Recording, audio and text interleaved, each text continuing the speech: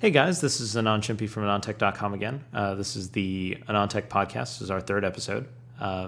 We've got two folks joining us, basically the original crew from episode one. We've got Brian Klug, our senior smartphone editor. Hey guys. And Dr. Ian Cutress, our senior motherboard editor. Hi everyone. So we have a lot of stuff to go over. I guess we can start out. Should we just dive into what's happened this week thus far? There's been a bunch of chip architecture stuff that's come out. Yeah.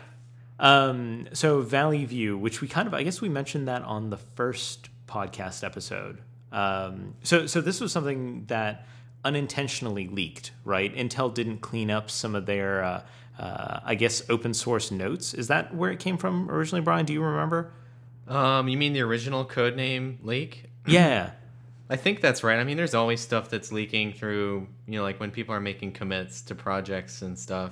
Yeah, so Valleyview leaked, and it was kind of interesting because it leaked as hey, this is a next-generation Atom-based SoC with Gen 7 graphics. So Gen 7 is, Gen graphics is Intel's internal name for its own graphics cores, and Gen 7 is the graphics core that's used in Ivy Bridge. So you effectively have Atom plus Ivy Bridge graphics.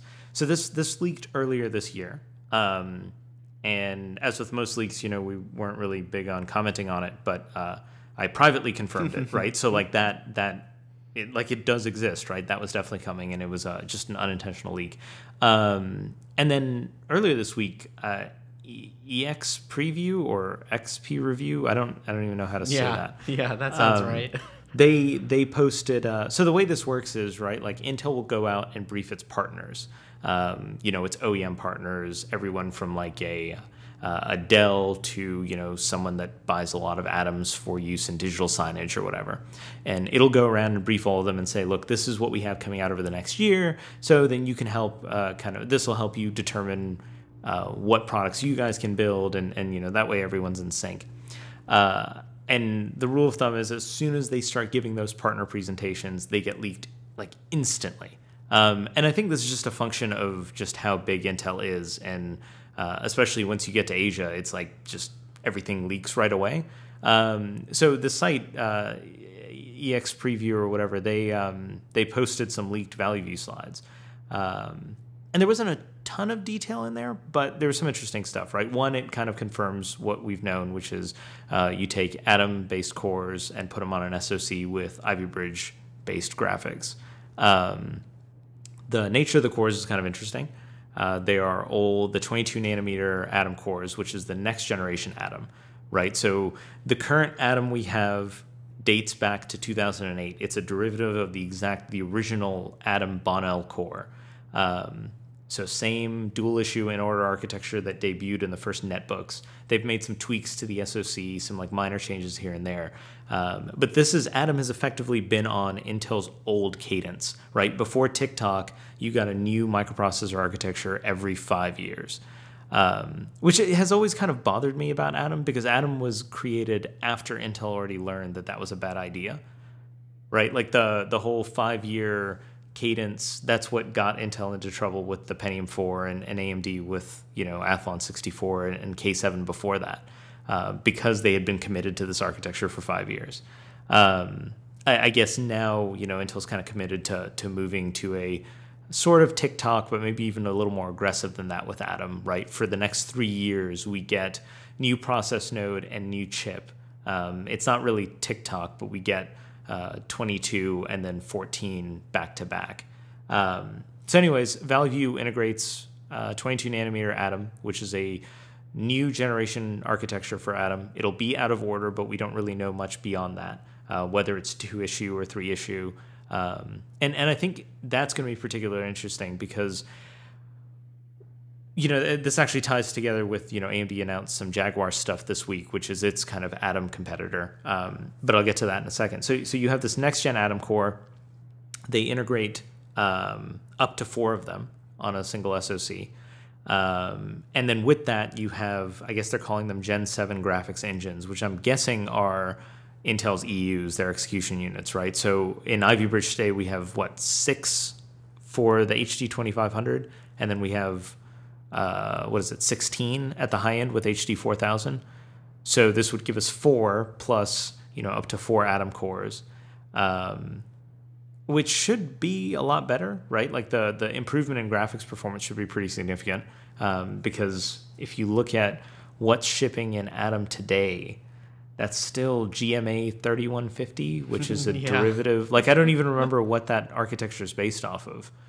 Well, there's a couple like SGX 540 Atoms too, aren't there still? Yeah, exactly, right? So that's the other big thing, for over the past 10 years, Intel said that, look, it's going to start taking graphics more seriously. And then over the past, let's say, 3 years, they've actually proven that they have been taking it more seriously.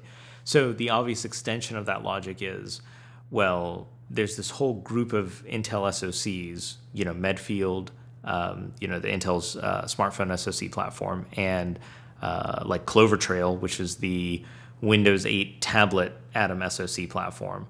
Both of those platforms use Imagination graphics, which originally the idea was, hey, Imagination had better perf per watt than anything Intel could deliver, so it made sense to license from them. And I think Intel owns something like, 13 or so odd percent of Imagination. Yep. Both Intel and Apple are heavily invested there to ensure that no one kind of buys that company. But there's always been this concern or this thought that at some point, if Intel's really taking graphics seriously, that it would kind of kick Imagination out. Now, I don't think Valleyview is the first instantiation of that, because it's that presentation that leaked kind of pointed Valleyview as the replacement, and the platform for Valleyview is Bay Trail. I know all of these code names are stupid, but Valleyview is it sort of makes sense though, Yeah. Trail, I don't know, sort of. So Valleyview is the SoC, and then Bay Trail is the platform. And that platform is the successor to Cedar Trail, which is the current netbook nettop platform, right? So this is kind of, this doesn't really say... kind of a nettop SoC. Exactly, right? It's not really telling us that, hey, the next Intel smartphone is going to use Gen graphics, which I don't think it will. Well, on one of the slides it says target uses, and then they list things like in-vehicle infotainment, industrial, and then on another one they're like signage, print imaging, and then on the last one they're like small form factor devices, use this package, and then it's consumer. So maybe. I mean, I think you can kind of sort of see where this is going, right? Yeah, I mean, I think you can't, if you're Intel, you can't say that you're taking graphics seriously and then go on and license third-party graphics IP for the rest of your life, right? Like, you have to... Oh, sure, yeah. At some point, you have to internalize that. I don't think that... Like I said, I think Valleyview, netbooks, nettops, digital signage. The automotive thing is interesting because traditionally everyone in automotive has gone for, like, the really low power stuff, right? The stuff you get, for example, NVIDIA has automotive wins in Audi and Lamborghini. And, they're driving the infotainment though, right? They're not even getting close to attacking sort of like the industrial embedded, like PICs, AVRs, that sort of thing that actually drives the car. That's true. But did the slide say that Valleyview was doing that, or was Valleyview all infotainment as well? I mean, one of their things said infotainment, I remember. Yeah. Yeah. I mean, I don't think they're going to go after that either, right? But, I mean, they're sort of going after that same space, right? Like, it's... I mean, and who knows? This looks like it looked like to me like it was sort of a customer presentation along the lines of the one that we sort of included in our Medfield coverage in the Lava Zolo phone story. And... so obviously, I mean, maybe it's tailored in some way to, like, we're going to suggest that you use this in your infotainment system, where, I mean, at the same time, it could very well be a tablet SoC, right? Yeah, that's true. I mean, well, I think the obvious thing is, even if Valleyview in the Bay Trail platform doesn't end up in a tablet or in a phone, some derivative of it will. I think that Imagination likely still has the perf per watt advantage. Because Gen 7 graphics is, I mean, it's all right, but it's definitely not the most power efficient thing in the world.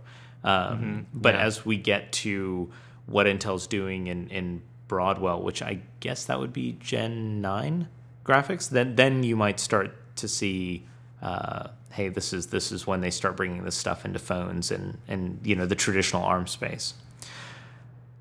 I'm just more interested in the new Atom CPU because this is the first time, like you were saying, we get finally a new architecture, right? And like Atom has traditionally been on, like you were saying, this sort of N-1, but it's sort of like an N-, like we don't care status, well, because we don't want to cannibalize anything, and there's that old argument, and just for that reason, it's always kind of been, like we've made small tweaks to it.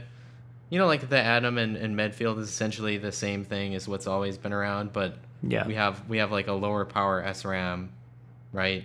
That we can park everything. No, and then put the thing to sleep, but it's like fundamentally the same Atom.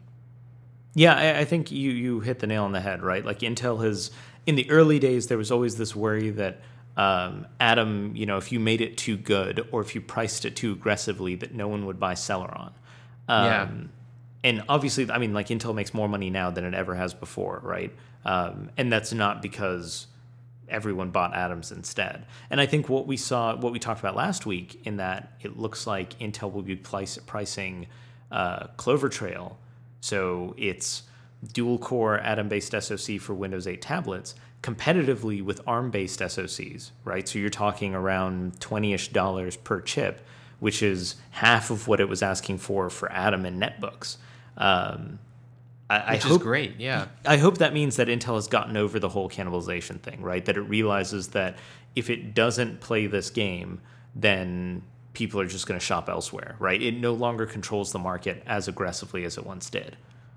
Yeah. You know what I find interesting too about this too, and I mentioned it to you, is that they have the Gen 7 encode, decode, and graphics blocks, and then they have this VXD Imagination decoder. So it's not like Imagination is out, but at the same time we have this weird duplication of, we can decode sort of everything here, and we can decode H.264 on either the Imagination VXD block or our Gen 7 graphics engines blocks, which just seems weird, but at the same time, like there it is, right? So what were the reasons for that? Doesn't that mean that you can decode sort of 2 streams on the Gen 7 and then another on the Imagination? It's not per thing. Like we've seen VXD doing like 4 streams. Okay. So but it's just like, it's strange because there's this weird duplication that, I would just, like there was a slide in there that was like, they made a nice little table and they listed OS and then driver, application, and something else. And when I saw that, I was like, oh, well, I wonder if the drivers for the VXD are ready for these platforms. The drivers for Gen 7 decode are ready for this platform. We're just going to like mix and match. Yeah, so it could be a couple things, right? One was I was talking about this with Ryan, our senior GPU editor, over the week, and one of the obvious reason why you would include a different decode IP block would be if there's some sort of power motivation. Now, video decode is pretty well understood at this point, so I can't see it really being that. So then the next thing is, well, is there a feature reason, right? Is there something that block can decode that yours can't? Yes. And Imagination, I guess they can decode WebM. Yeah, I mean, that's the one thing in the table that's different, right? But WebM, nobody cares about. Well, like, see, let's just be honest. Maybe it's like, some... VP8, yeah, no, I mean, like that... Wasn't that in the first podcast? I was saying H.264.1, like, just go home, deal with it. I mean, it's true, right? But what if it's, they're talking about, like, very specific customers, right? Someone that's making digital signage. Yeah, maybe they have true. some weird application that requires it. And again, by no means do I think that Imagination is out completely, right? Clearly, even Intel announced, right, the next generation Medfield stuff, not 22 nanometer, the next generation 32 nanometer stuff still leverages Imagination IP on the graphics side. But I think this is the first time where we're starting to see the tides turn. And I don't say that Valleyview is the only indication of this, right? There's a lot of stuff going on in the background that I don't think we necessarily have proof about that we can talk about publicly yet. But I think if we go forward 3 to 4 years, that this is the moment when we can kind of plot that trajectory. And I mean, a lot can happen between now and then, right? It could turn out that Imagination just gets so competitive, post Rogue that Intel continues to license them. But I think that long term, if Intel's committed to graphics, that it's got to be top to bottom. Well, this is also the reflection of that everything under the core architecture group strategy, right? How so? Well, I mean, they're getting serious about finally building SoCs. Like the CPU per se is an SoC, right? Yeah. So we need to reuse as much of our efforts as possible across, the desktop, the notebook, the tablet, and then smartphone. And if we build a block that's, it's modular enough and performance per watt is good enough, then we can just sort of scale up in the number, right? And that's what they're trying to do here. Like you were saying, I mean, there's 6 or more in the CPU, and then we have 4 in this sort of tablet / signage thing. No, that's true. You could have. I mean, it's just like a logical extension is that now that they're serious, we're gonna work hard and get one block that will sort of unify our model across all of these platforms. And then if we can't meet it on the lowest end in the smartphone, then we'll license IMG, right? Like that seems to be the strategy. Yeah, no, that makes sense. And for those of you who don't follow, at last IDF, Intel announced that it was doing a restructuring of the way it designed stuff. So when Atom was first architected and brought to market, it was done so kind of unusually for Intel, right? It was done so on this they built a team almost like a startup, right? The team was allowed to kind of license IP if that's what made sense. They were supposed to be very lean, quick time to market, and kind of as low cost as possible. But they operated independently of the core architecture team, the guys who were responsible for, what we have now, Sandy Bridge, Ivy Bridge, Haswell, so on and so forth. And then at last IDF, so basically a year ago, Intel brought all of that under the same roof, right? So now it's just one architecture group. They happen to build both core and Atom stuff. And what we should see is more synergy between the two going forward. And Brian, I think you're right. Like I think Valleyview is kind of it's a bit too early for that to be the direct result of this, but it's a clear hint of where things are going. Yeah, that is true. It definitely is a bit too soon, but I mean, obviously, it shows sort of that influence. Yes, I think. So let's talk about AMD for a second, right? At Hot Chips. Which I never get to go to because it always conflicts with like other events. But it's an awesome conference. Like if you care about chip architectures, like cool stuff always comes out of it. So AMD had 2 big disclosures.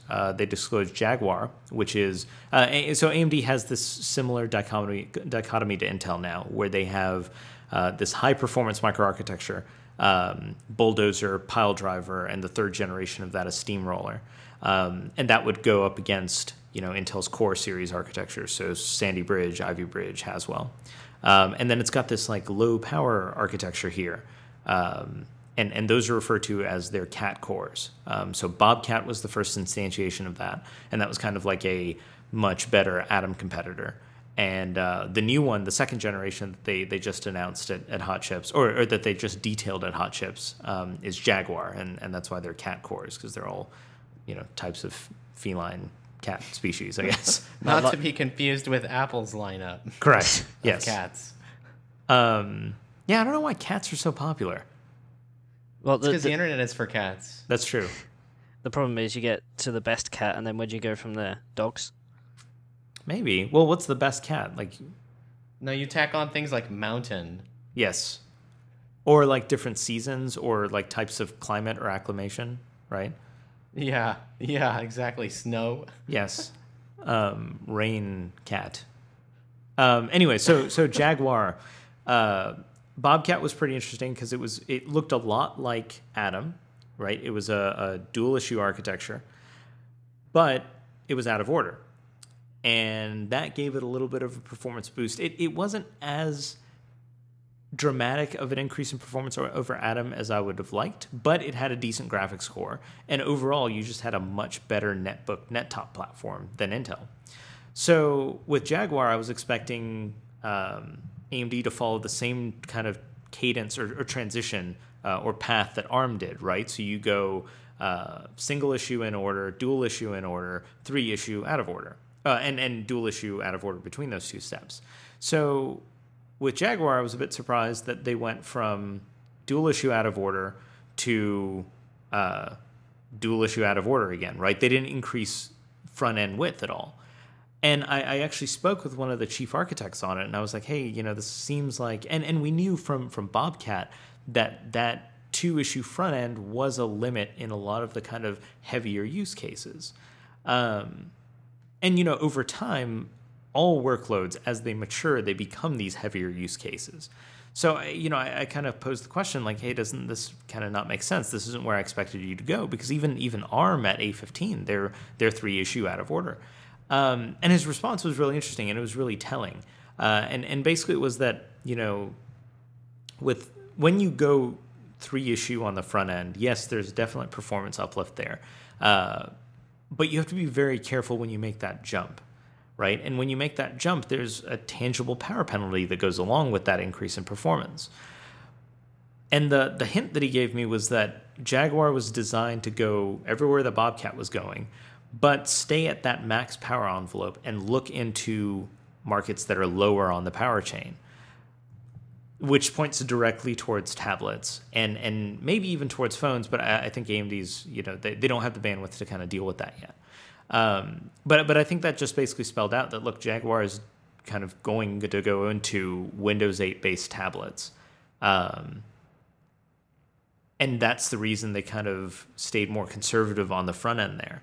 Now, they did a bunch of cool stuff, and one that's just like a really cool thing, right? Because AMD's kind of been absent from a lot of these ultra mobile discussions, right? They don't have a phone part, and they're not going to for the foreseeable future.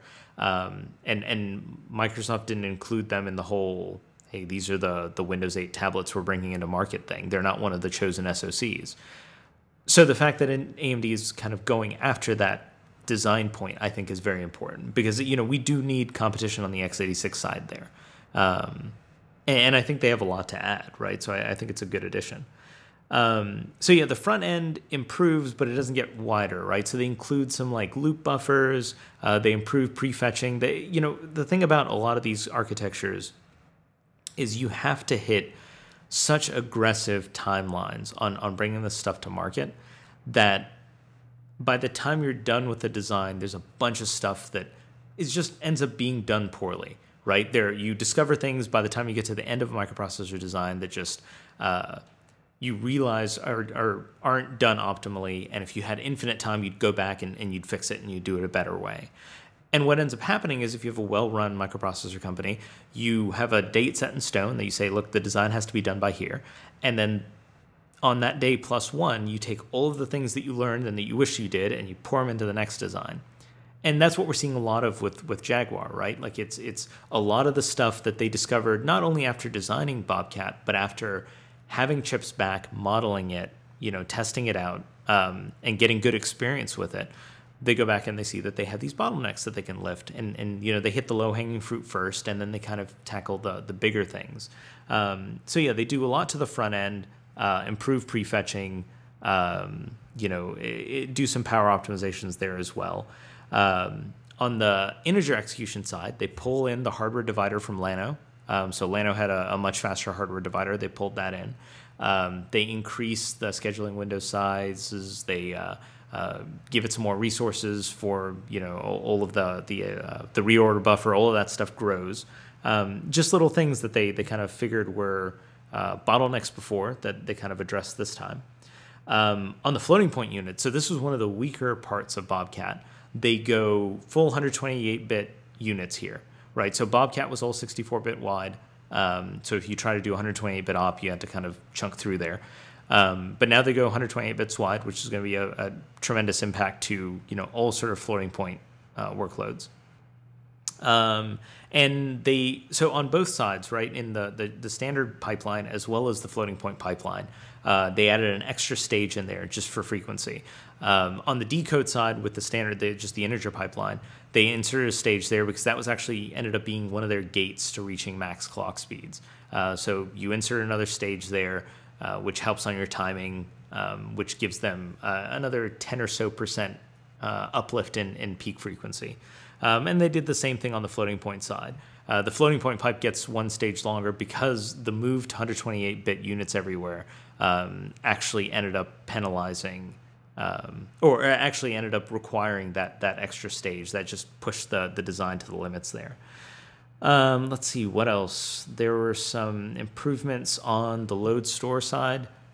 So Bobcat was actually the first AMD architecture that could do out-of-order load store. I believe that's the case. Even though Bobcats shipped first and then Bulldozer followed. And they apparently did a lot of optimization there in Jaguar to just kind of improve memory performance. What else did they do? The whole, like, they've moved to what they now call a compute unit. So Bobcat had single core with a private L2 cache, and if you had a dual core Bobcat, you had 2 cores with 2 private L2 caches. They moved to a shared L2 design, which is kind of rare in AMD's history. You remember this is something that Intel did back in the Conroe days, but yeah, you have a shared 2 meg L2 cache that can be sliced up, and kind of accessed by any of the cores. It's also the first inclusive L2 cache that I think AMD's ever done, right? So exclusive caches, your L1 is not duplicated in your L2, gives you great hit rate because, obviously you're not carving out part of your L2 for use as just storing L1 data. But there's actually a power penalty, right? So now if you need to check for coherency between cores, you have to do a lot of probing, versus an inclusive cache where your L1 is still stored in your L2. If you need to invalidate data or check for cache coherency across multiple cores, it's a lot simpler to do because you only have to go to a couple places and you know exactly where it is. So that's a big step, and it also shows how things have changed, right? That we're no longer just concerned about performance, but power matters as well. And then AMD is also using that L2 interface as the primary connection to the outside world. So that L2 is how the North Bridge talks to the CPU cores now. It's not quite the ring bus that we have in Sandy Bridge, but it's clearly kind of a step towards that direction. But overall, like, the architecture seems really cool. Like, it seems like a real improvement over Bobcat. This is obviously, we're just talking about core level stuff here. There's no real indication of what GPU technology it's going to be paired with and how the overall product is going to perform. But I don't know. I thought it was a good improvement and a good step forward. I know by the time the podcast goes live, our article will probably be done on it. I just got pulled away with a bunch of other NDAs that went live this week, and I haven't had a chance to write any of this up. Any thoughts from you guys on Jaguar? Or I know there's the GPU is going to move to GCN, surely. Yeah, that would make sense. And it'll be built at Global Foundries 28 nanometer. They also made they did a lot of work internally to make it more process portable. So again, leveraging a lot of the learnings from the GPU side, so that they'd be able to switch between process nodes as well as foundries if necessary, a lot easier. But it's interesting. I would like to see it come out and be used in these Windows 8 tablets and stuff like that. I'd be very pleased if that's how things ended up going. Yeah, I think there's a lot of space still for x86 to win at Windows 8 in the tablet space. Yes. No, I agree completely. And this is where AMD is going to continue to be relevant there. So obviously the fire is lit. Yeah, that's true. It is nice to see so many x86 tablet wins in addition to ARM-based Windows RT wins. But in this case, more competition on the x86 space, I think is better. And it keeps pressure on Intel to kind of not be lax with Atom, and it potentially gives us some really good performing hardware in these low cost points. And that's the other thing, right? Like I was worried that a lot of these Atom x86 based Windows 8 tablets would be really expensive, but the numbers I'm hearing are well sub 500, right? We're talking, people are targeting 400 and below at launch, which would be awesome if that they actually pull that off. I think the days of trying to pursue really expensive tablets as your only game, I think those days are over. I think we'll see them with, the Ivory Bridge and Haswell-based tablets, but I'm glad to see that folks are kind of waking up and doing the right thing there. And then the next architecture to talk about is Steamroller. So Steamroller is the third generation of AMD's Bulldozer architecture. So Bulldozer was in the AMD FX series, which didn't do all that well at launch. Piledriver was the next generation of that architecture that appeared in the Trinity APUs, which launched this year. And then Steamroller will be in the next generation of dedicated AMD CPUs as well as AMD APUs, and that'll be shipping by the end of next year. So Steamroller addresses a bunch of stuff that was kind of iffy with Bulldozer. You get a kind of a micro-op queue. It's not really a micro-op cache like Intel has in Sandy Bridge, but it does address a major issue with Bulldozer.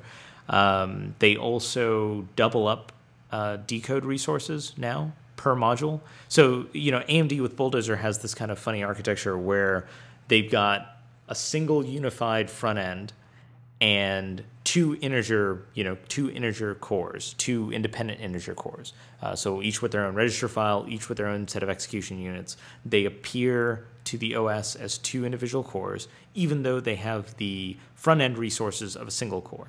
So fetch and decode is all of a single core. Those two integer cores both share a single floating point core, or a set of floating point resources. And the idea is that all floating point hardware is really big, really power hungry, and increasingly that FP work is moving over to the GPU, especially in the client space, especially in the server space. So it kind of makes sense for a dual-core machine to have more integer resources that are smaller, more deterministic of final performance than to kind of haphazardly duplicate floating point performance. That was the original idea, at least. One of the bottlenecks, though, is that you have the decode resources of a single core, but the integer execution resources of two cores. And it's oversimplifying it a bit, but that was one of the issues there. So with Steamroller, AMD duplicates decode resources, and they can operate in tandem. So in theory, that should be a big uplift to IPC and overall performance here.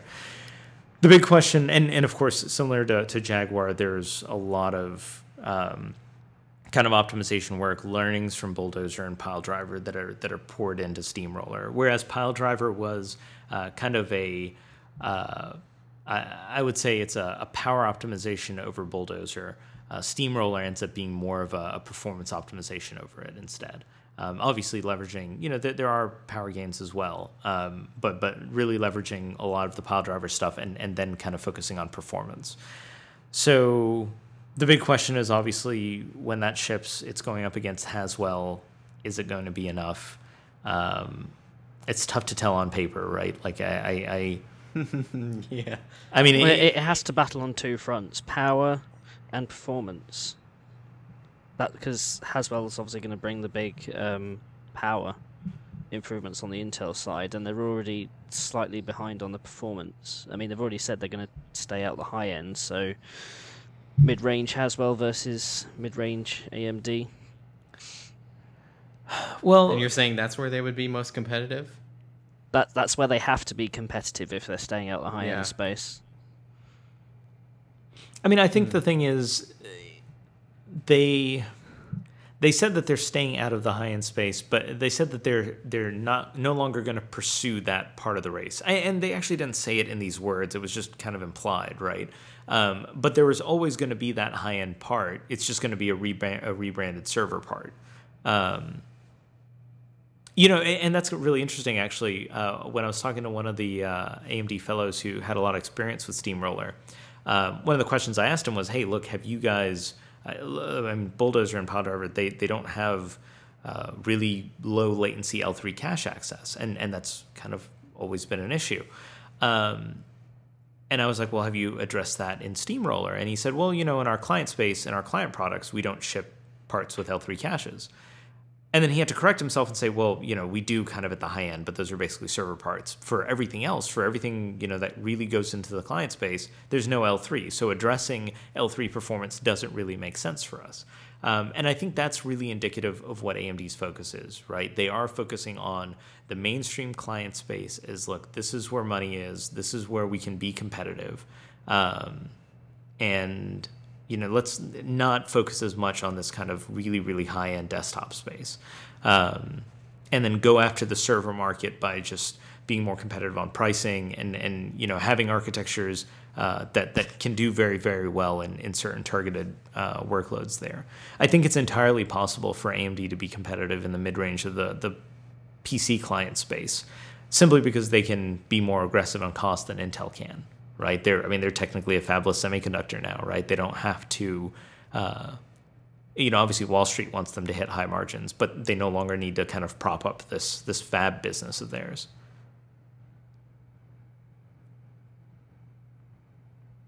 But yeah, I don't know. I would like to see a return to the early 2000s AMD. I think everybody wants to see that. Yeah, I don't know that Steamroller is going to get us there, but I think I think it's important to recognize that if and when Steamroller ships next year, that will be 3 AMD high-end AMD architectures, let's say north of 17 watts, that it will have delivered year after year. And even though they may not be faster than the equivalent Intel's, that's a huge change from where AMD was just 5 years ago, right? 5 years ago, if you had asked AMD to get 2 architectures out in a period of 5 years, that wasn't necessarily a guarantee. But now they're managing this bulldozer line, getting a new part out every 12 months or so, roughly.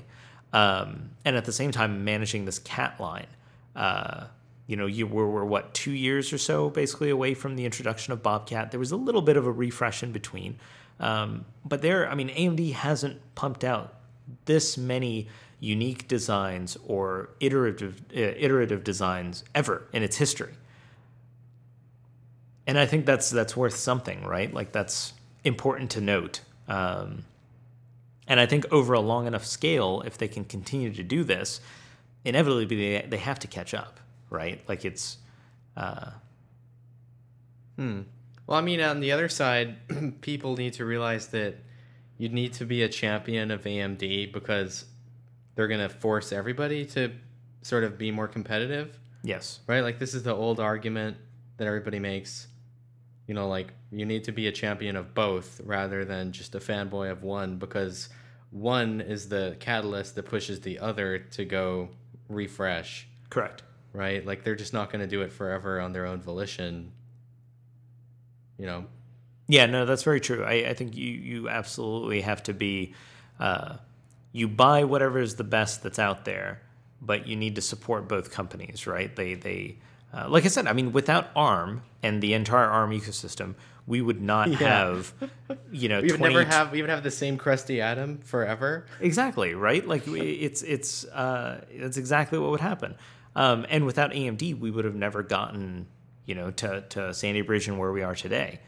We would have had another handful of years of Pentium 4, and then maybe we'd still be on core-based microarchitectures like the old Conroe derivative stuff, right? It's a desire to not be upset again like they were, like Intel was back in the K7 days and K8 days is really what lit the fire up and got them moving. But yeah, that's the Silicon update for this week. Other stuff that I've been working on, I've been playing in the Thunderbolt space a bit. Western Digital released this MyBook Velociraptor Duo. So the MyBook was this external drive chassis. The MyBook Thunderbolt Duo is this external 2-drive chassis with Thunderbolt port on it. And it had 2 Caviar, 3.5-inch Caviar green drives. And that actually, external Thunderbolt chassis, other than, that Buffalo mini station that you reviewed, Brian, for the most part haven't been that affordable. But for somewhere like, I don't know, $700 or so, you could get this MyBook, 6 terabytes of storage, reasonably priced in terms of dollars per gigabyte. You're looking at like sub 20 cents per gigabyte, which is horrible if you're talking about internal storage. But for an external Thunderbolt chassis, it's not bad.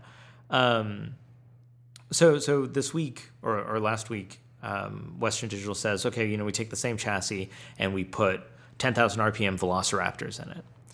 And that ups the cost per gigabyte to like 45 cents per gigabyte.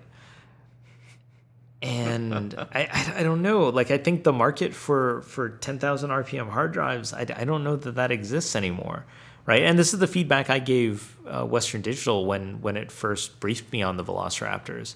I get it, right? If someone's building an insane desktop and they've got SSDs and they want the absolute fastest hard drives to pair up with those SSDs for kind of mass storage, I get that.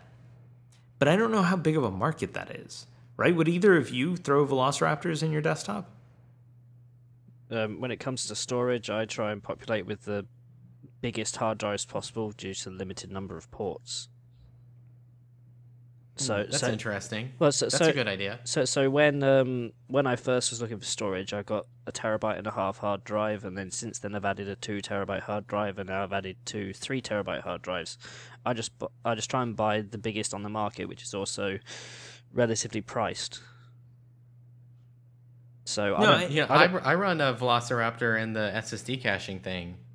Like that's the big storage thing, and then of course there's a Vertex 3, I believe. Interesting. So why did you use the Velociraptor? I mean, did you just want the fastest hard drive there? Like, what do you use that drive for? Well, I mean, it's just the OS, and then I also run Ubuntu off of it. Okay. But the reason, so I mean, the original reason was that I asked you if I could get one of your Velociraptors to see if I could get it in the Xbox. Remember? It was like a year ago, and it would work, except for I need a whole new 5-volt rail to support the Velociraptor, because and I discovered that the Xbox, or the new Xbox, is engineered to only have, I believe, the 12-volt rail, whereas the Velociraptor uses both the 12-volt and 5 volts. But anyway, so I had that all set up, but it wouldn't work unless I like had a power supply or just ran wires. And I was like, I'm too lazy to do this right now. So I put the drive aside, and then I built my, the Z68 based machine, and then it was just there, like literally on the desk. And I was like, well, I'll just use this, and then if I need it, then I'll just nuke it. I don't really care. So there wasn't any thought, or it wasn't contrived. I guess this was just, it was the most physically convenient thing for you to put in there. I mean, and it's also fast. I was like, well, if I'm gonna be running this SSD caching thing that isn't really an SSD, and it isn't really a hard drive, well, I might as well just like have the LBAs that aren't cached be as fast as possible. Yeah. So I mean, like, it sort of made sense. Like, I could have just, I don't know. That's the reason. So what's the size of your SSD and Velociraptor in that configuration? And I believe it's 60 gigs.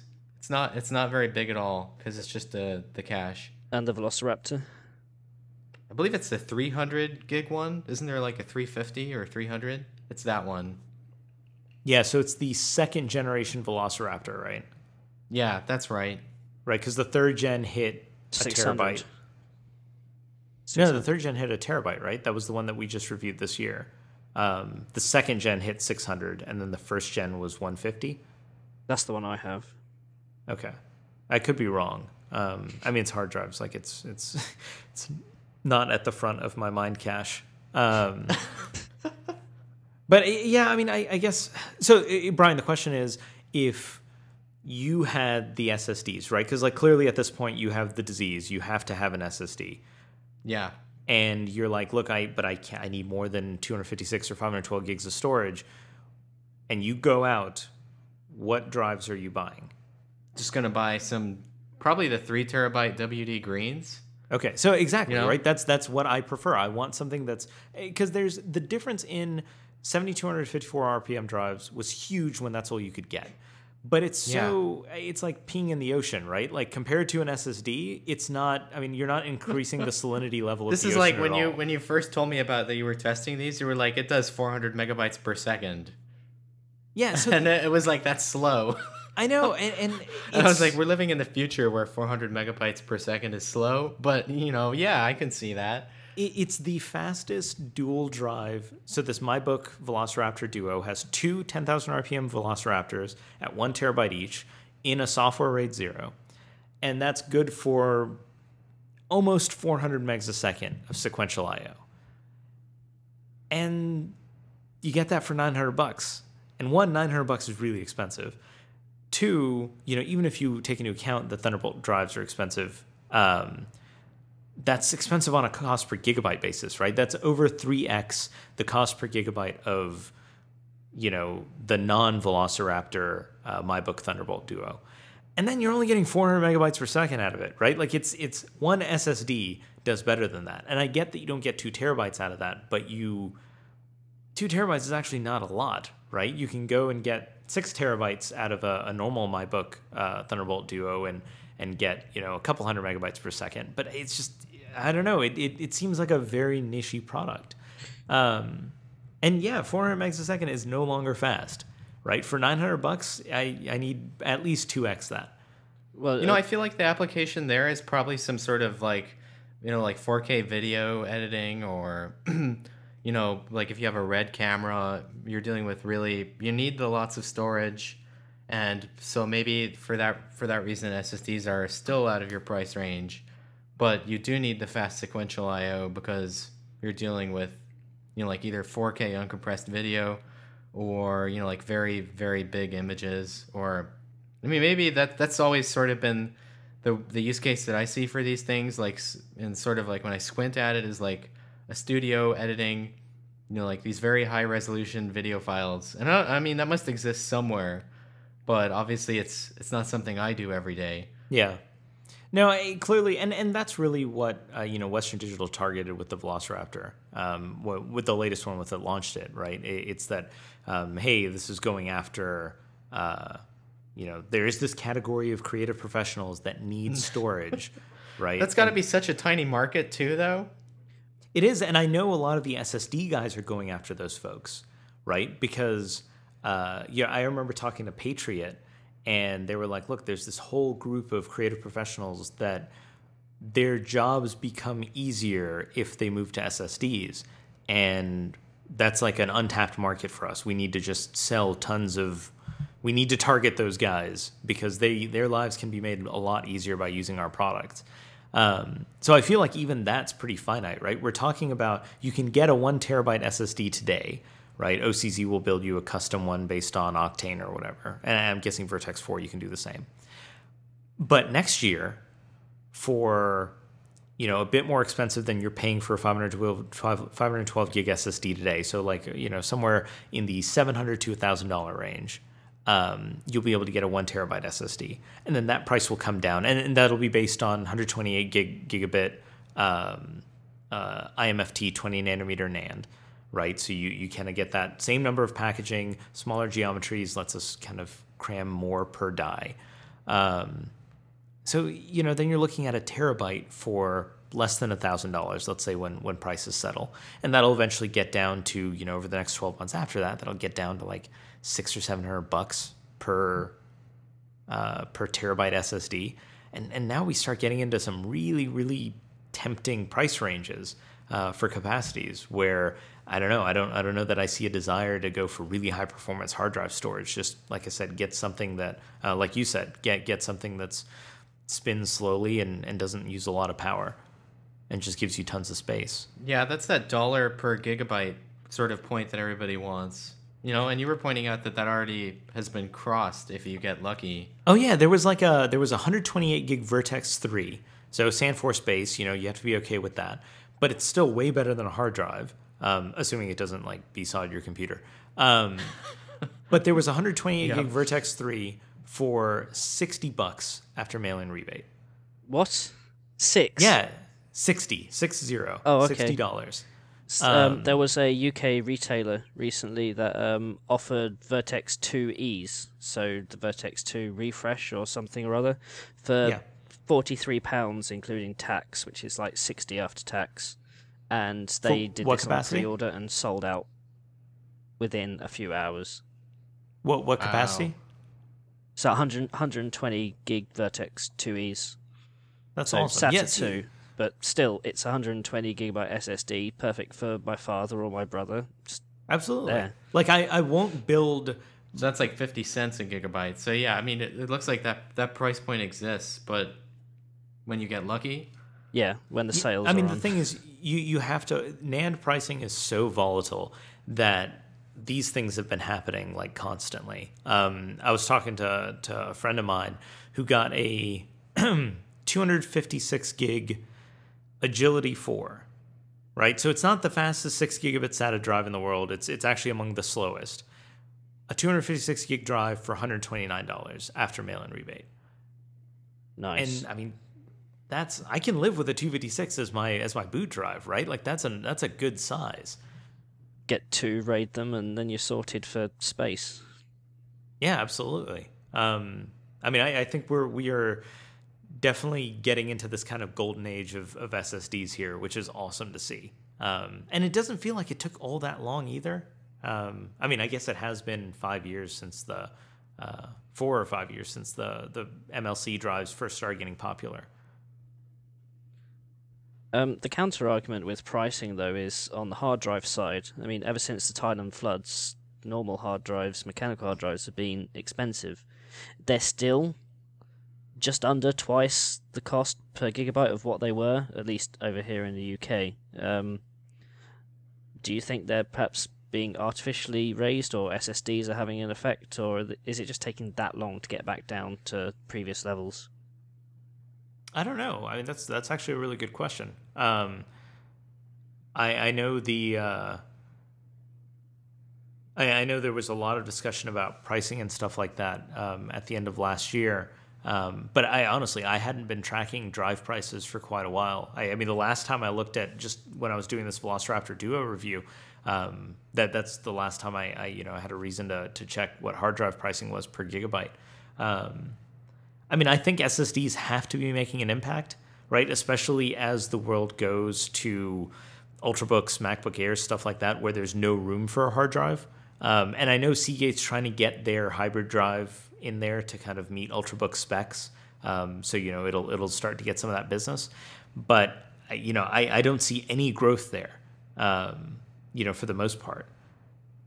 And as a result, yeah, I mean, I have to feel like that's having somewhat of an impact. So, and that's the prices are being kept high just because they can't sell the volume, perhaps.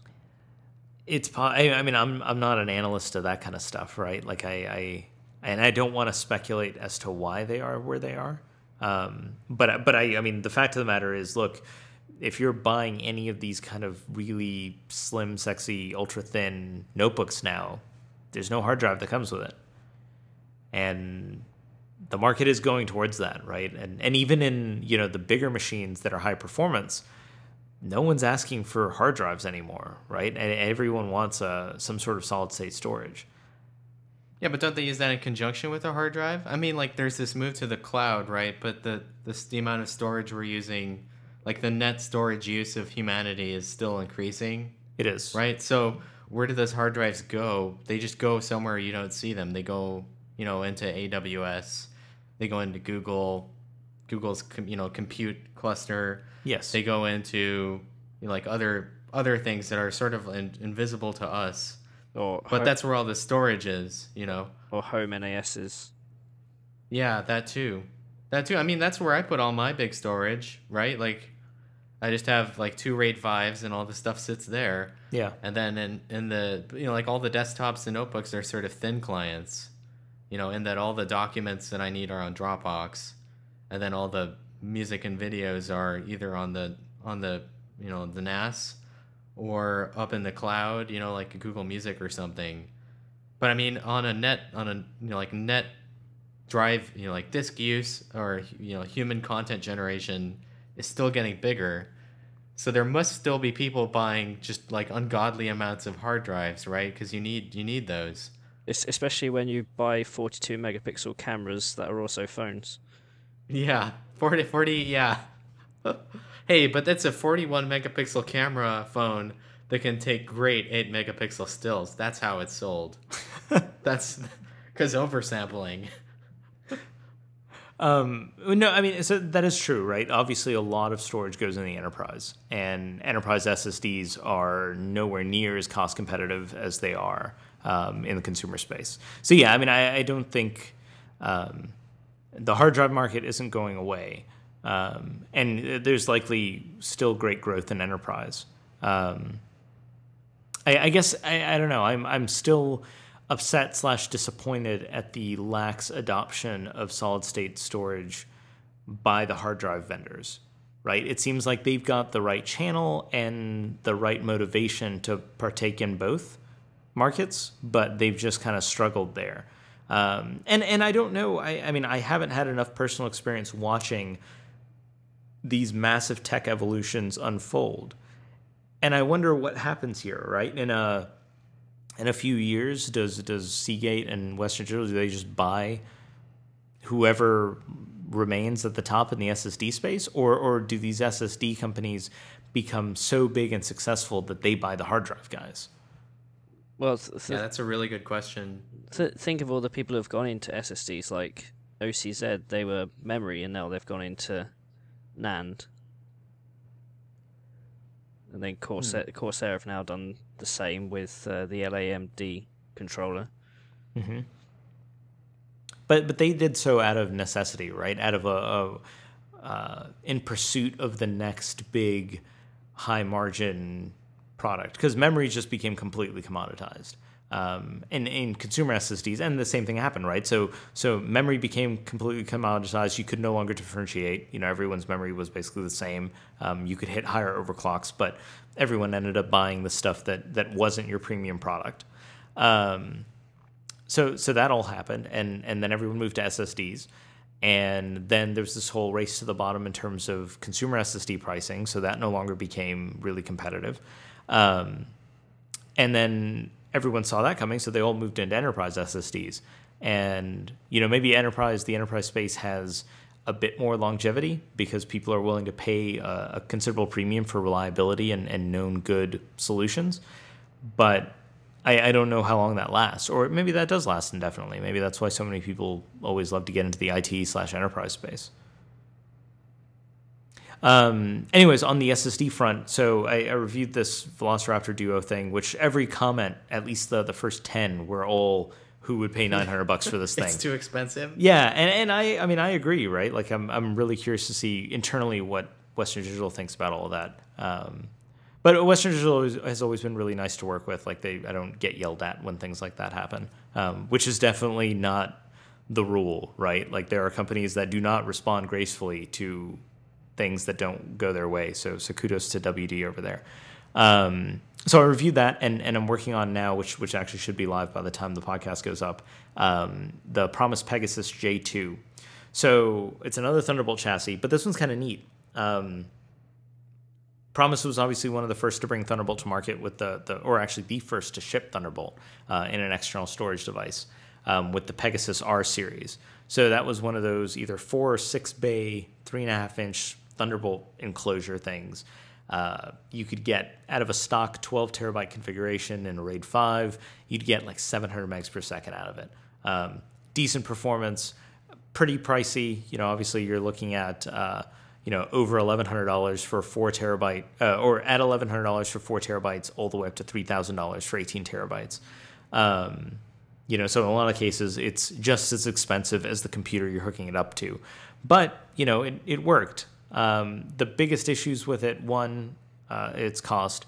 2, it still used mechanical storage.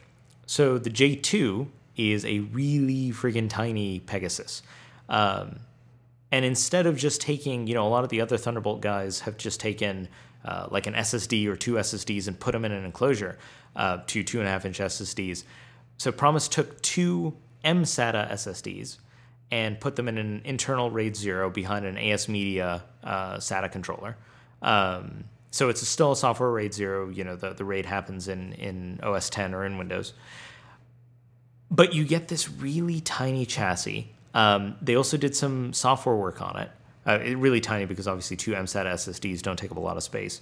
They also did software work on it. So the firmware on the drives and on the that feeds the AS Media SATA controller can toggle between 2 different performance modes. And the reason being that the Thunderbolt spec only allows something like 18 watts to be delivered from the port to the device. So that includes, the watt or so for the cable, the Thunderbolt controller, and in this case, the SATA controller and 2 SSDs. Now, you've seen from our reviews, like a single 6 gigabit SSD can be good for 3 to 5 watts, and you've got 2 of them in there, right? So it's not too far-fetched that combination alone would exceed 10 watts. So what Promise does is, if you just plug it into Thunderbolt, you don't need any external power, you get reduced performance, so they throttle performance to reduce power consumption from the SSDs, but it's bus powered. And there's a little green light on the back of the unit that tells you when it's bus powered. They also ship it with a AC adapter. If you plug in the AC adapter, the LED light goes from green to blue, and you get much better performance. And it's all seamless. There's no software changing. There's nothing you have to do. It's just the presence of, a DC input determines what performance mode it operates in. And the performance is really good. You actually get like around 800 megabytes per second on sequential reads and around 500 megs a second sequential writes from this tiny little chassis. And like that's what Thunderbolt's supposed to be about.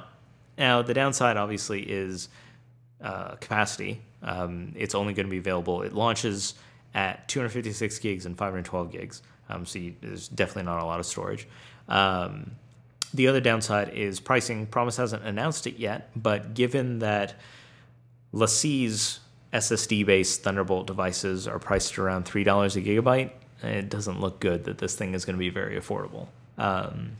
So those are the 2 downsides. There's a third downside, which is even though there are really good mSATA SSDs on the market, so Crucial has an M4 which we reviewed, that you can get an mSATA form, and it's just as fast as the 2.5-inch drive. It's just mSATA, which is awesome. Even though there are good mSATA drives on the market today, Promise integrated some Phison-based drives, and Phison is kind of like the new J Micron, right? So they're okay in terms of sequential I/O. Like I said, you can hit almost 800 megs a second. When you're not bus powered, and when you're bus powered, I think it's like 600 megs a second from 2 drives, which is really good. But random I/O is not so great. 40 megs a second random reads, which is good. Single digit to maybe a few hundred kilobytes per second for random write performance. The drive, it's bad. I mean, it's just. Like I said, it's the new J Micron, right? So for anyone doing sequential work, it's great. It's all the random I/O stuff on the right side that's a problem. And the other problem is, once the drive gets full and you start doing additional writes on top of that, it's the same kind of stuff that we saw with the really cheap J Micron stuff in the early days. So those are the 3 downsides to it. But they definitely get kudos and points for a unique design. I like the idea of using mSATA in that form factor. And in a couple of years, the capacity thing becomes a non-issue, right? You can already have 512 gig mSATA drives today, so you could theoretically build a 1 terabyte one of these things. And then next year, you'd build a 2 terabyte version. So they get points for innovation, points for having something cool. I don't know about mass appeal, just because of pricing and because, again, we're talking Phison-based drives. But so that's kind of interesting. Does it come apart easily? Yes. Like you said it's just a couple screws, right? Or am I getting that confused with the other one? No, it's awesome. It is 3 screws. 2 are underneath 2 plastic feet or rubber feet, and then the third is in the middle of the drive. And it actually has like a little tiny notebook fan. Looks like a fan out of like a MacBook Air. And it doesn't get loud. It's just there because, if you're pushing 800 megs a second through silicon, it tends to produce heat. Did it come on? Did you force it to come on at one point? Yeah, absolutely. Yeah, just me testing it makes the fan turn on. That's good. I'm curious. So then, do they draw? How much power do they draw through the AC adapter? I haven't measured that yet. I need to measure that. I would assume, and I don't know if they borrow some from Thunderbolt and some from that. That's the last thing I have to do. In the review. So I guess that'll already be published when this podcast goes live. So it'll be interesting to see the power that it draws, whether you could have gotten that from 2 or 3 USB ports. That's true. Yeah, that's actually, I got another device in that is this. I don't remember the full name. It's one of the high point external USB drive things. It's got two 3.5-inch caddies and two independent USB 3 inputs. Right, so you can actually get full bandwidth to each drive, which is kind of interesting.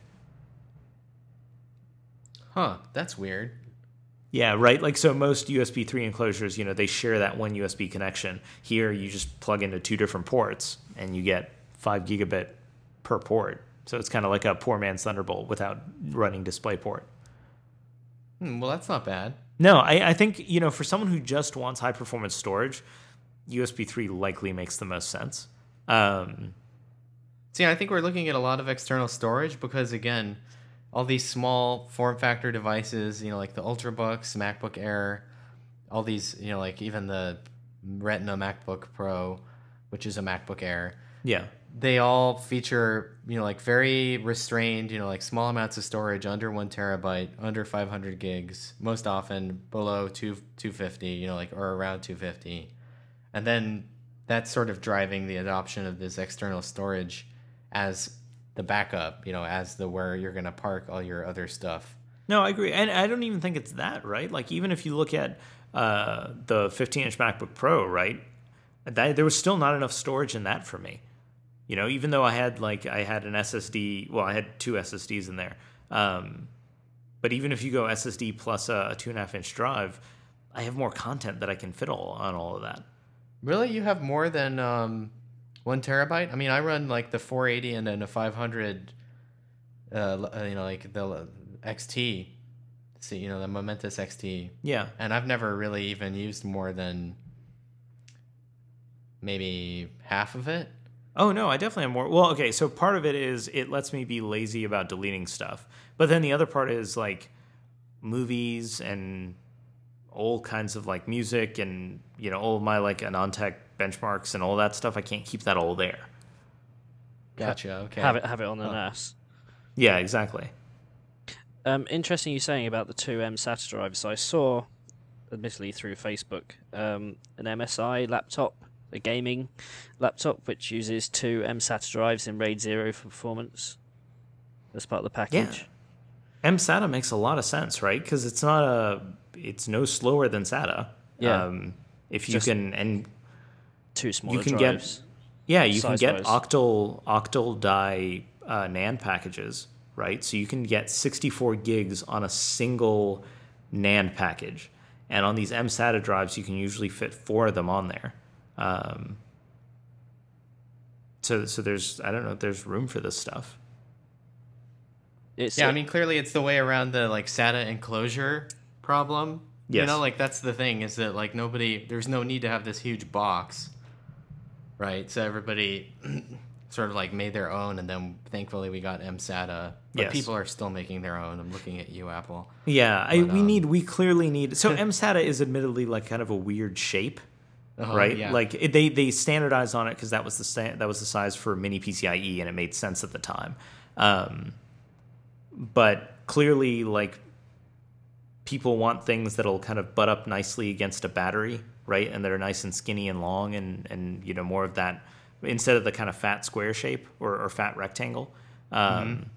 So I think we just need another standard there, right? I don't care like long MSATA or whatever you want to call it, right? But we clearly need another standard there. And the other thing we need another standard is the SODIMM has been around for way too long. We need a smaller form factor, thinner profile SODIMM replacement. Maybe like half height. Well, so I'm almost wondering if we don't... Like a long skinny one, and then you just put that long skinny RAM up against your long skinny solid state drive. That seems logical. You could do that, but I'm almost wondering why not ditch the PCB entirely and just have DRAM sockets on the board that you can populate. Huh. Right? Like everyone wants to put this stuff on board anyways, which is fine.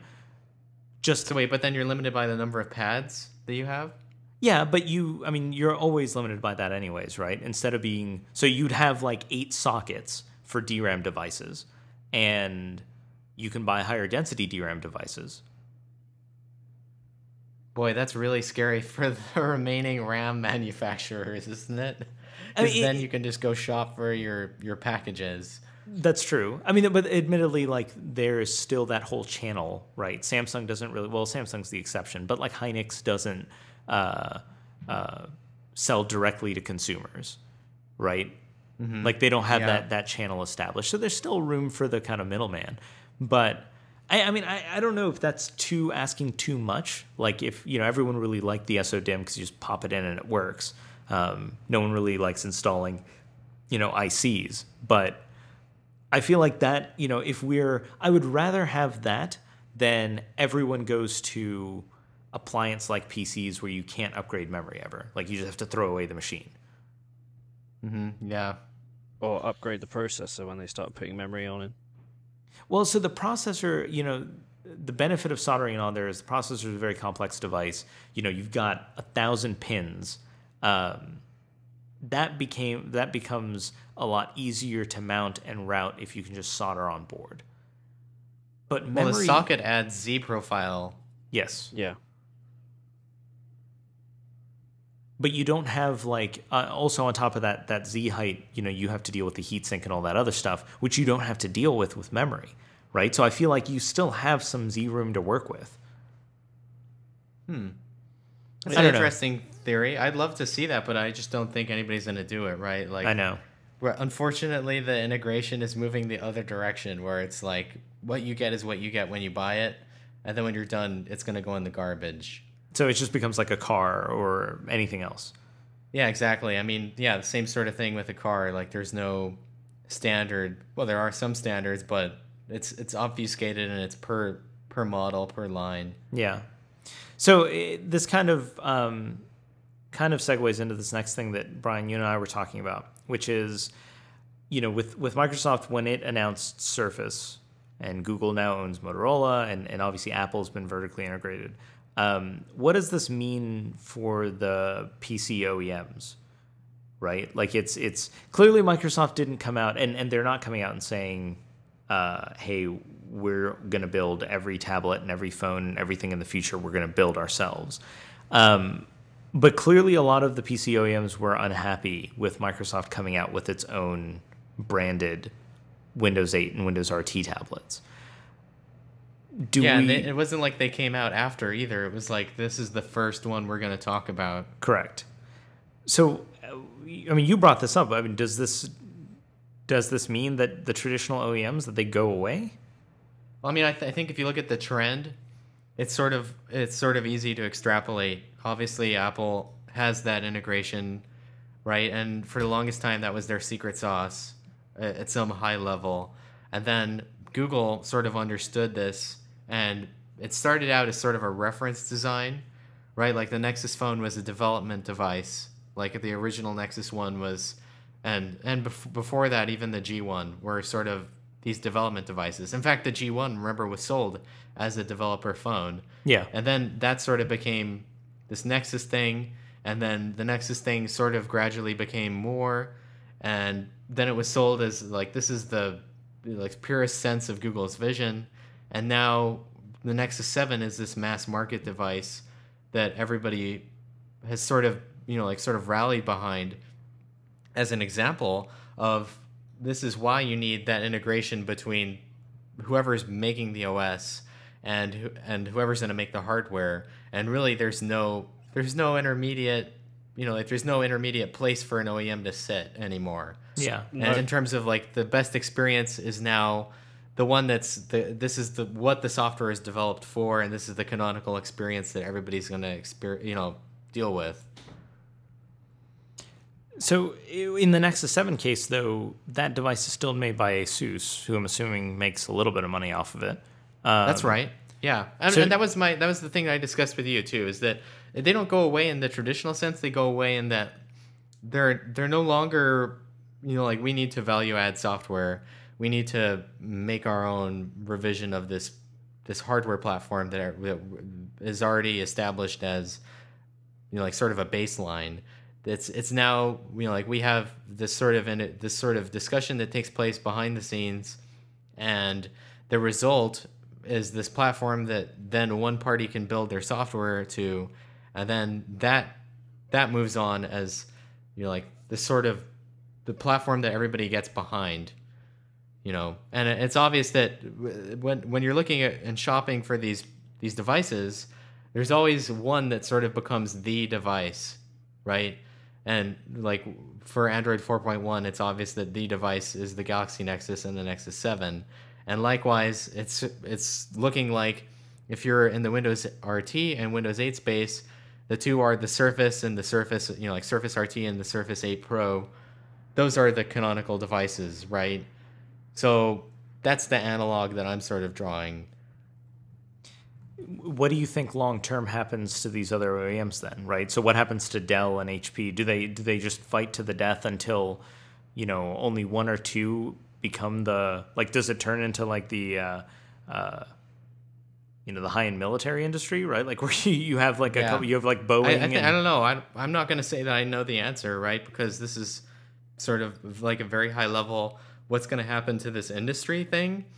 But at some level, I don't think they're ever going to give up this sort of like build to order sort of business where the enterprise has very specific needs that need to be met and aren't only, you know, like aren't served by whatever the canonical device is that particular platform serves. Yeah. Do you see what I'm saying? And yes. that will be the niche that they survive in.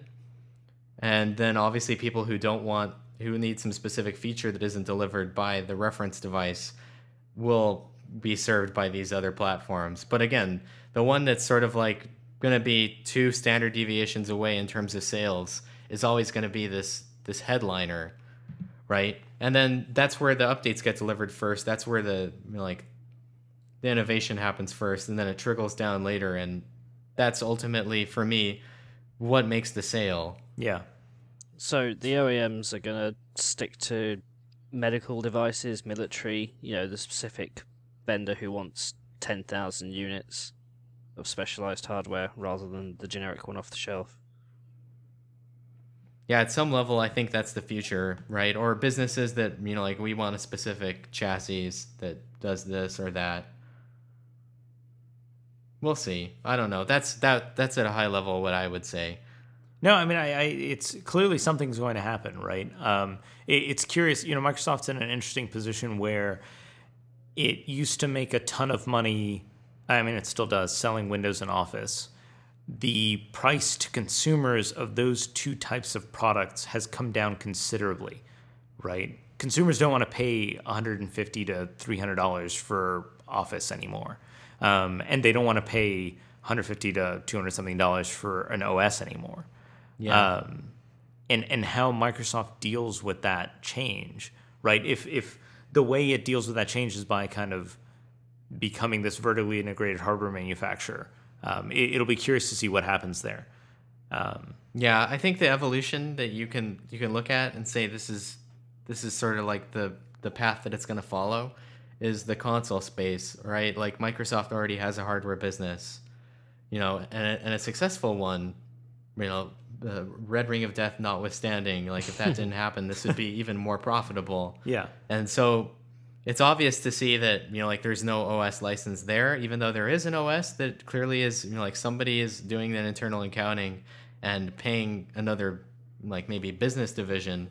So then this sort of becomes the same thing when you're selling a tablet. Well, we're still selling somebody a Windows RT or a Windows 8 license. It's just us, right?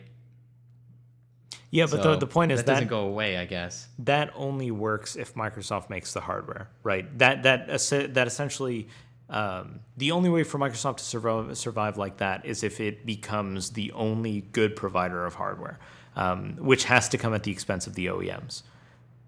Yeah, exactly. I mean, I think at a higher level, again, this becomes who knows the platform best, and ultimately, whoever is writing the software knows the platform best. I think that's that age-old argument, but I think there's a lot to be said for it, and I mean, we'll see. I mean, at the current state of things, the SoC vendors do a lot of the software development for, you know, like here's a reference board and here's all the drivers, the Linux kernel, all this other stuff. that's going to work, and then you just sort of like build in what your extras are. It's sort of like you just link everything together. But I think that going forward, that's going to become even more complicated. It forces the OEMs to innovate. I mean, if Microsoft comes out with a device, but an OEM comes out with a killer feature, despite the fact it may be something else, people will migrate. It forces innovation. So far, we have not seen most of the OEMs doing that. All of the killer features they've introduced have always been gimmicks. There have been a few kind of high-profile exceptions. I think what Asus did on the Transformer series, clearly that resonated very well. It was just paired. In that case, it was paired with the wrong software. It really needed Windows 8 to shine. But I mean, I would hope that the result is the OEMs pour more money into R&D, pour more into kind of building something that's, better, faster, cooler. But I don't know. I guess we'll see. So, Brian, there's a bunch of stuff that we have here that we can talk about. I don't know that we'll have time to get to all of it. We should talk about the iPhone NFC thing. I think that needs discussing a little bit. Okay. So iPhone NFC, this is the problem with the way, it's unfortunate, right? Like we had tech media for so long was this kind of online tech media for so long was this kind of example of how things could be different, right? We didn't have to make the same mistakes that like North American cable TV news did. That we could be well researched and didn't have to play the same kind of sensationalist games to get people to look at us and listen and to build audiences.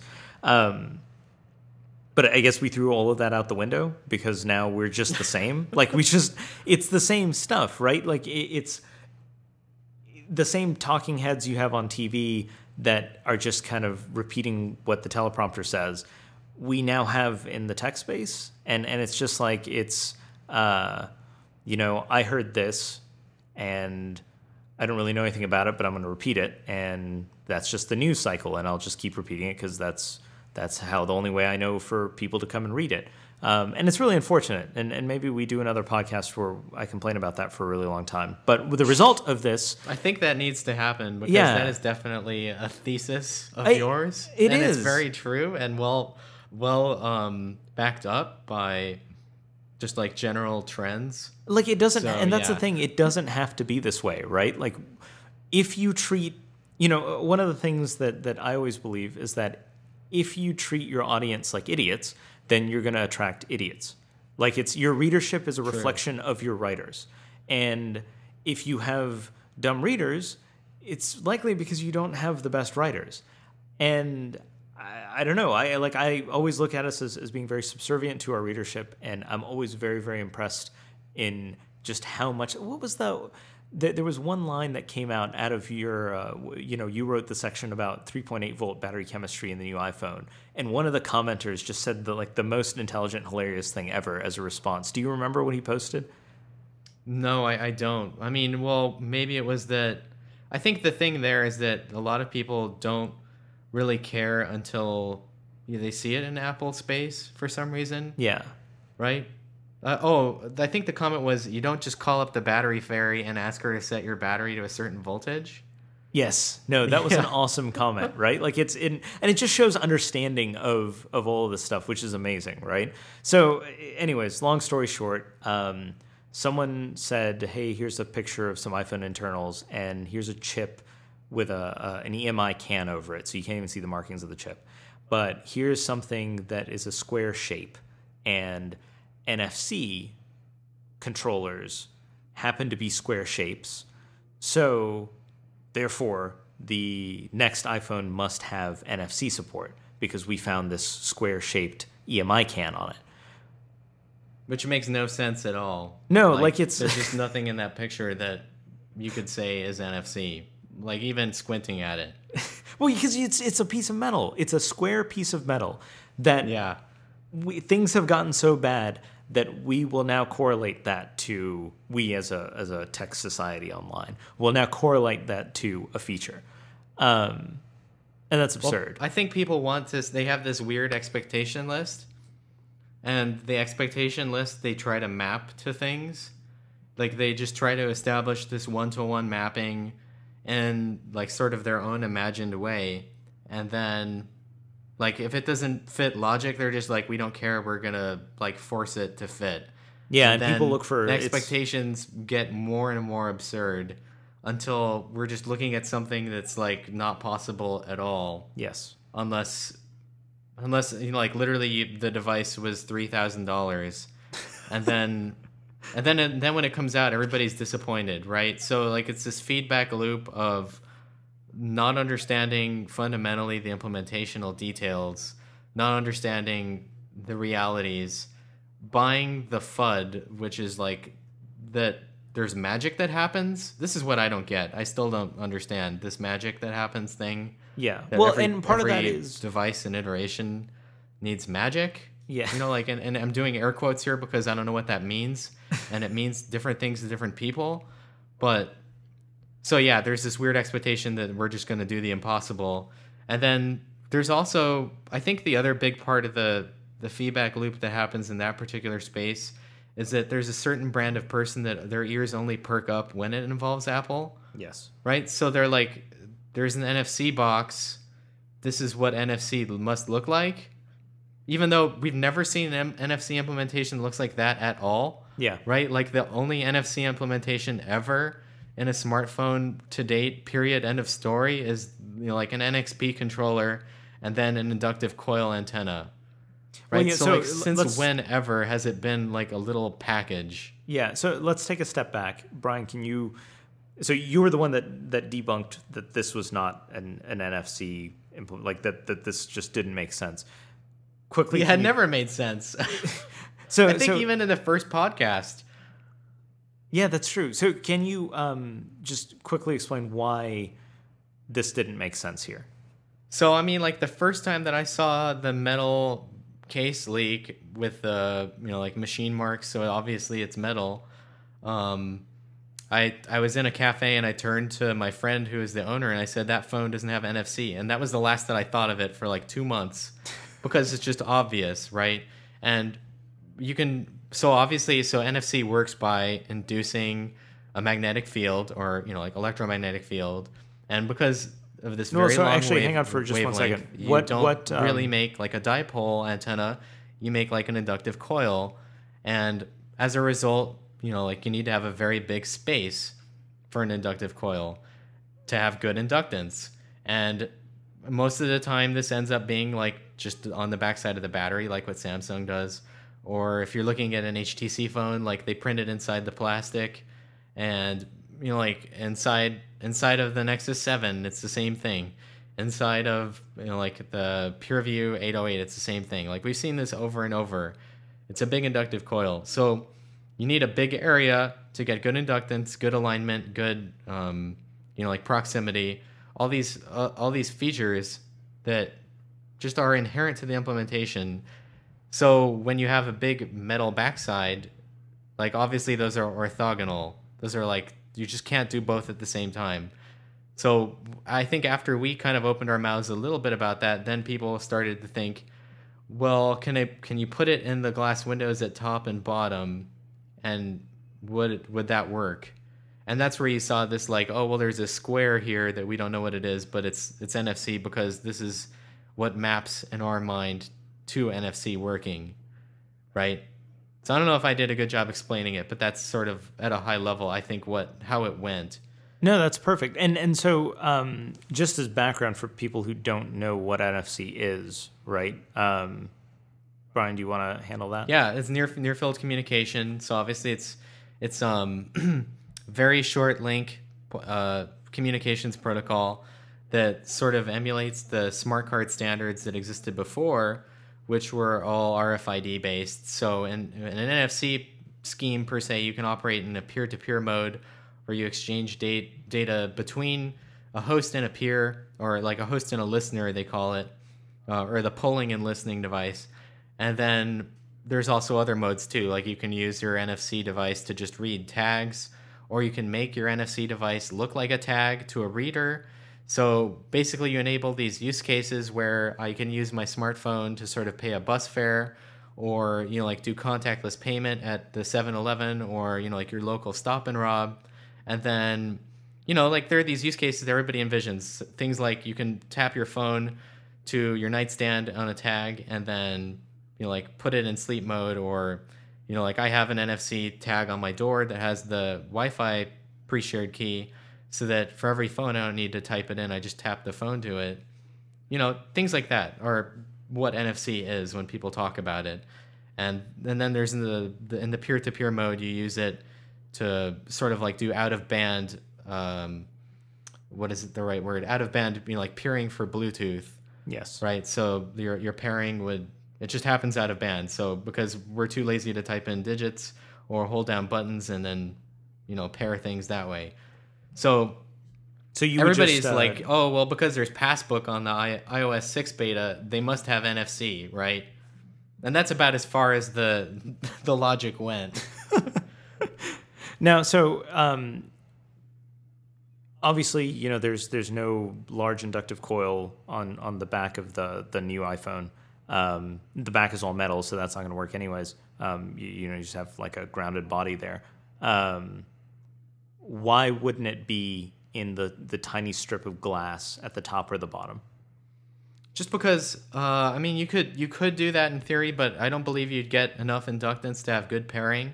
And the other thing is that it's an alignment issue. Like all the implementations of NFC have sort of standardized on putting it in the center, and that's sort of like an optimization that's sort of arisen out of the fact that that's the best way to optimize for the largest area for your coil, is to put it in the center. Yeah. Right. And obviously, when we're talking about tapping two iPhones together, that works.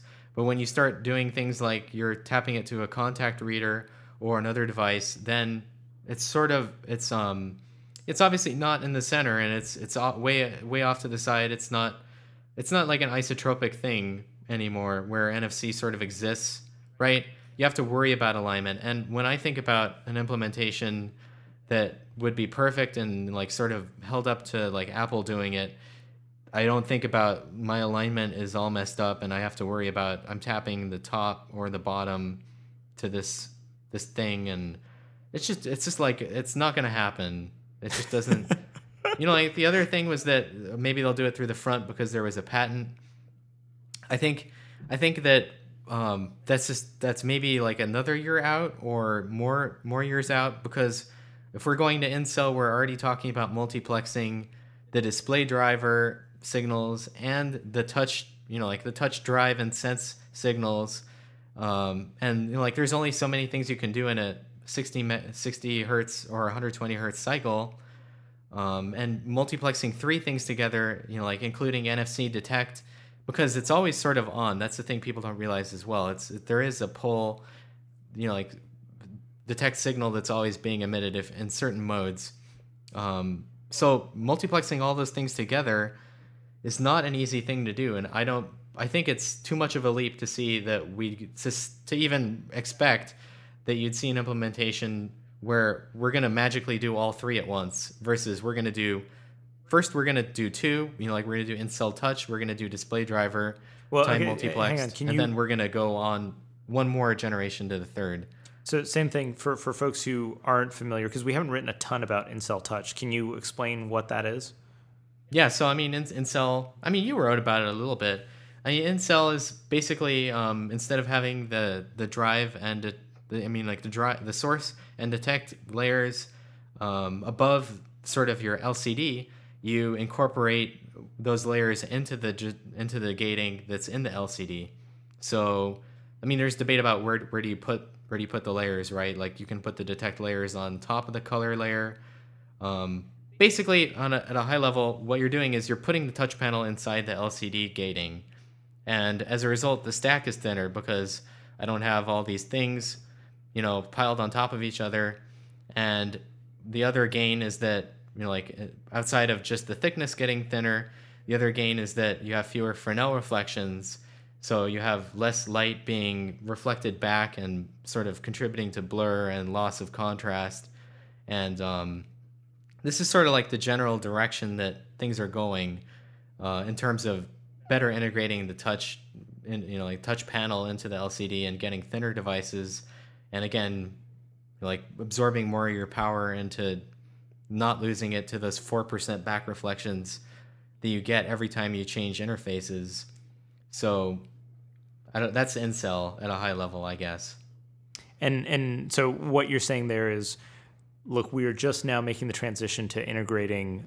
So when you're talking about sensing and drive layers, the way capacitive touchscreen works, right, is that you generate a field, and that'd be your drive layer of electrodes, and then the capacitive touch sensor looks at how that field is distorted by the presence of your finger, right, or whatever grounded body you're touching to the screen.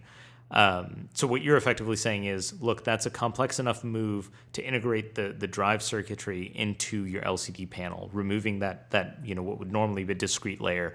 That's a complex enough move to begin with, that also integrating an NFC detect coil method or whatever you want to do in that same layer is just biting off a lot for this first generation.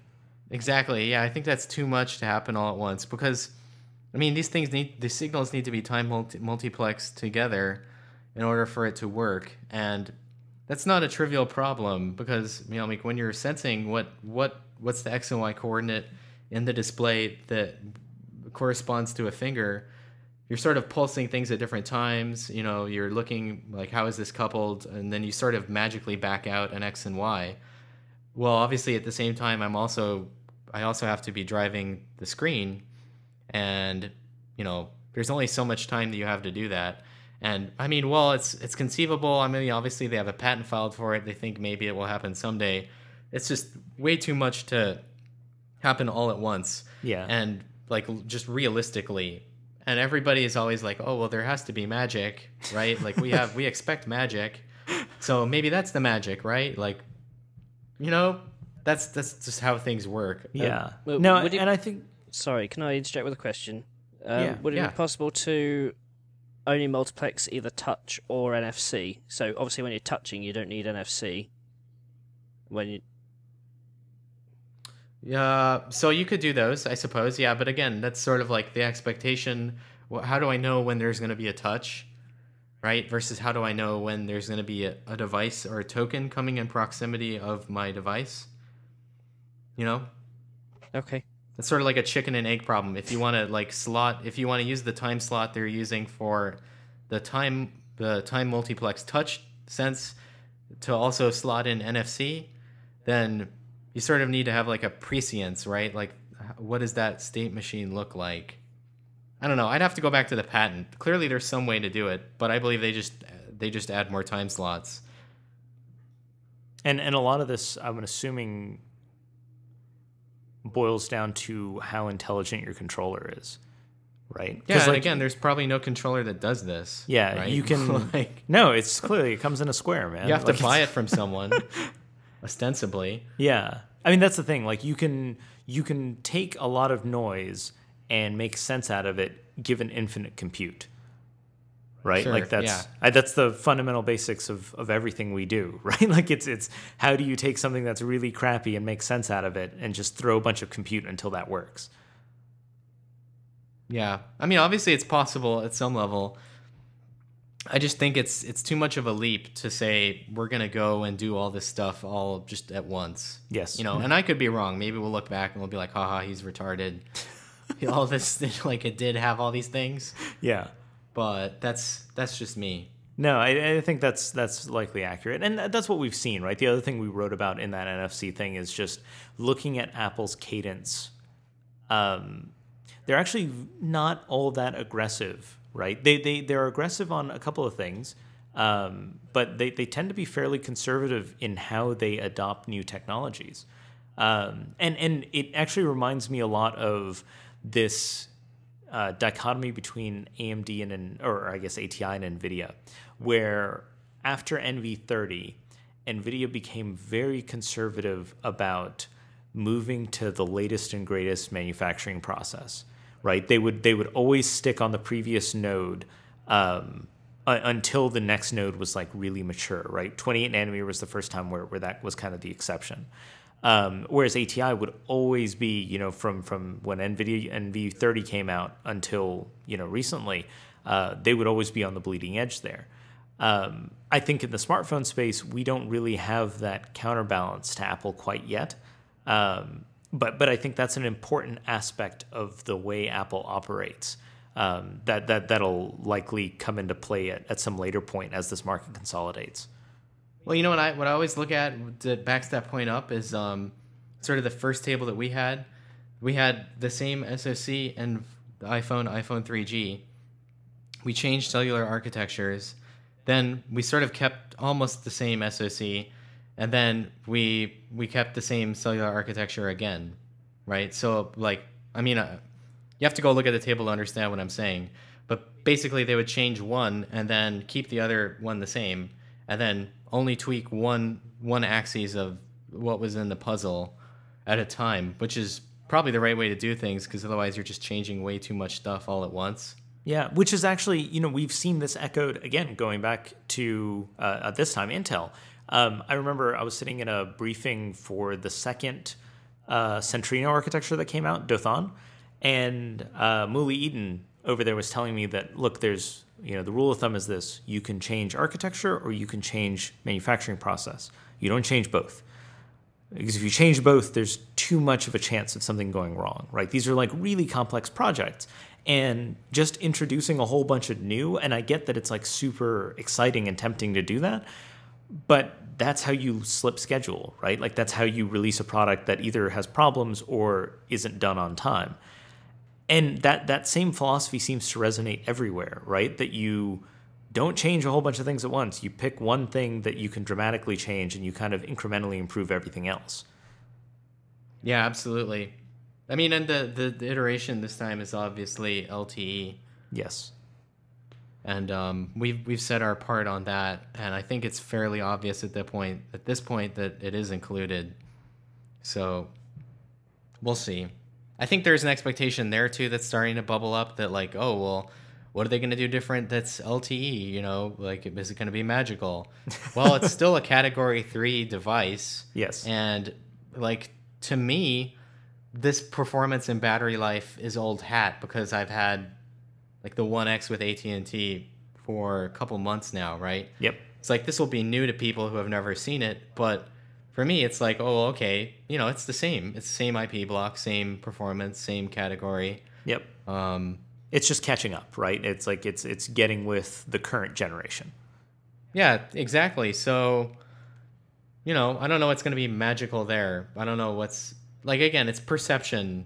I think it's a lot of perception is the limiting thing, and what drives this, and also managing the expectations. And if you keep your expectations low, then you can be surprised. And I think that's sort of the magic that they've done, like sort of their secret sauce. Yes. Again, because you see this weird, pervasive, like, I don't want to say meme, but it is a meme. It's like a meme that they don't care about specs. Oh yeah, when right? Apple is I love seeing that, because it's just like, oh, and that my theory is that that's part of how they keep the expectations low, so that something that's really good looks magical. Yeah. Well, that's such a fallacy, right? Like, because again, Apple still builds the absolute largest SoCs in that space, which you would only do if you care about specs, right? Like it's yeah.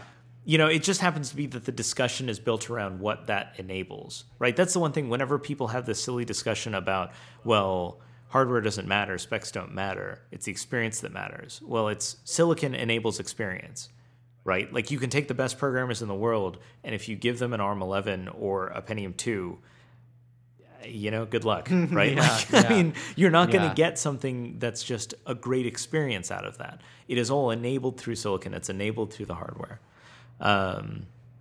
Okay, I think that's a good ending note. I know we have a bunch of stuff on here. Brian, you and I are off to New York next week to that's going to be fun. Yeah. A bunch of stuff is happening there, so we'll be able to talk about some of this stuff then. And then Ian, coming up pretty soon, you're going to be, well, you are already in London. You've got an Intel and Motorola event there that you'll be going to towards the end of September. And a bunch of other stuff that I don't know is necessarily public yet, but there's a lot of events happening in September, a lot more to talk about. So we're, I think, Brian, our schedules will work out. We'll be back on Friday. And Ian, Yeah, you said I don't know what time I get back in, but I mean, we'll figure it out. okay. Yeah, we'll definitely try and do a catch up podcast a week from now. And Ian, you are on a honeymoon. Yes. Okay. So Spent no a few Ian, but days in congratulations. Barcelona. Oh, awesome. That's good. Going to Barcelona for not Mobile World Congress is probably really cool. Mobile World Congress, I always get sick. Yes, that's like me and CES. Okay, cool. Well, we will be back in again in a week. So thank you all for reading the site, and thank you all for listening. And yeah, you'll hear from us soon.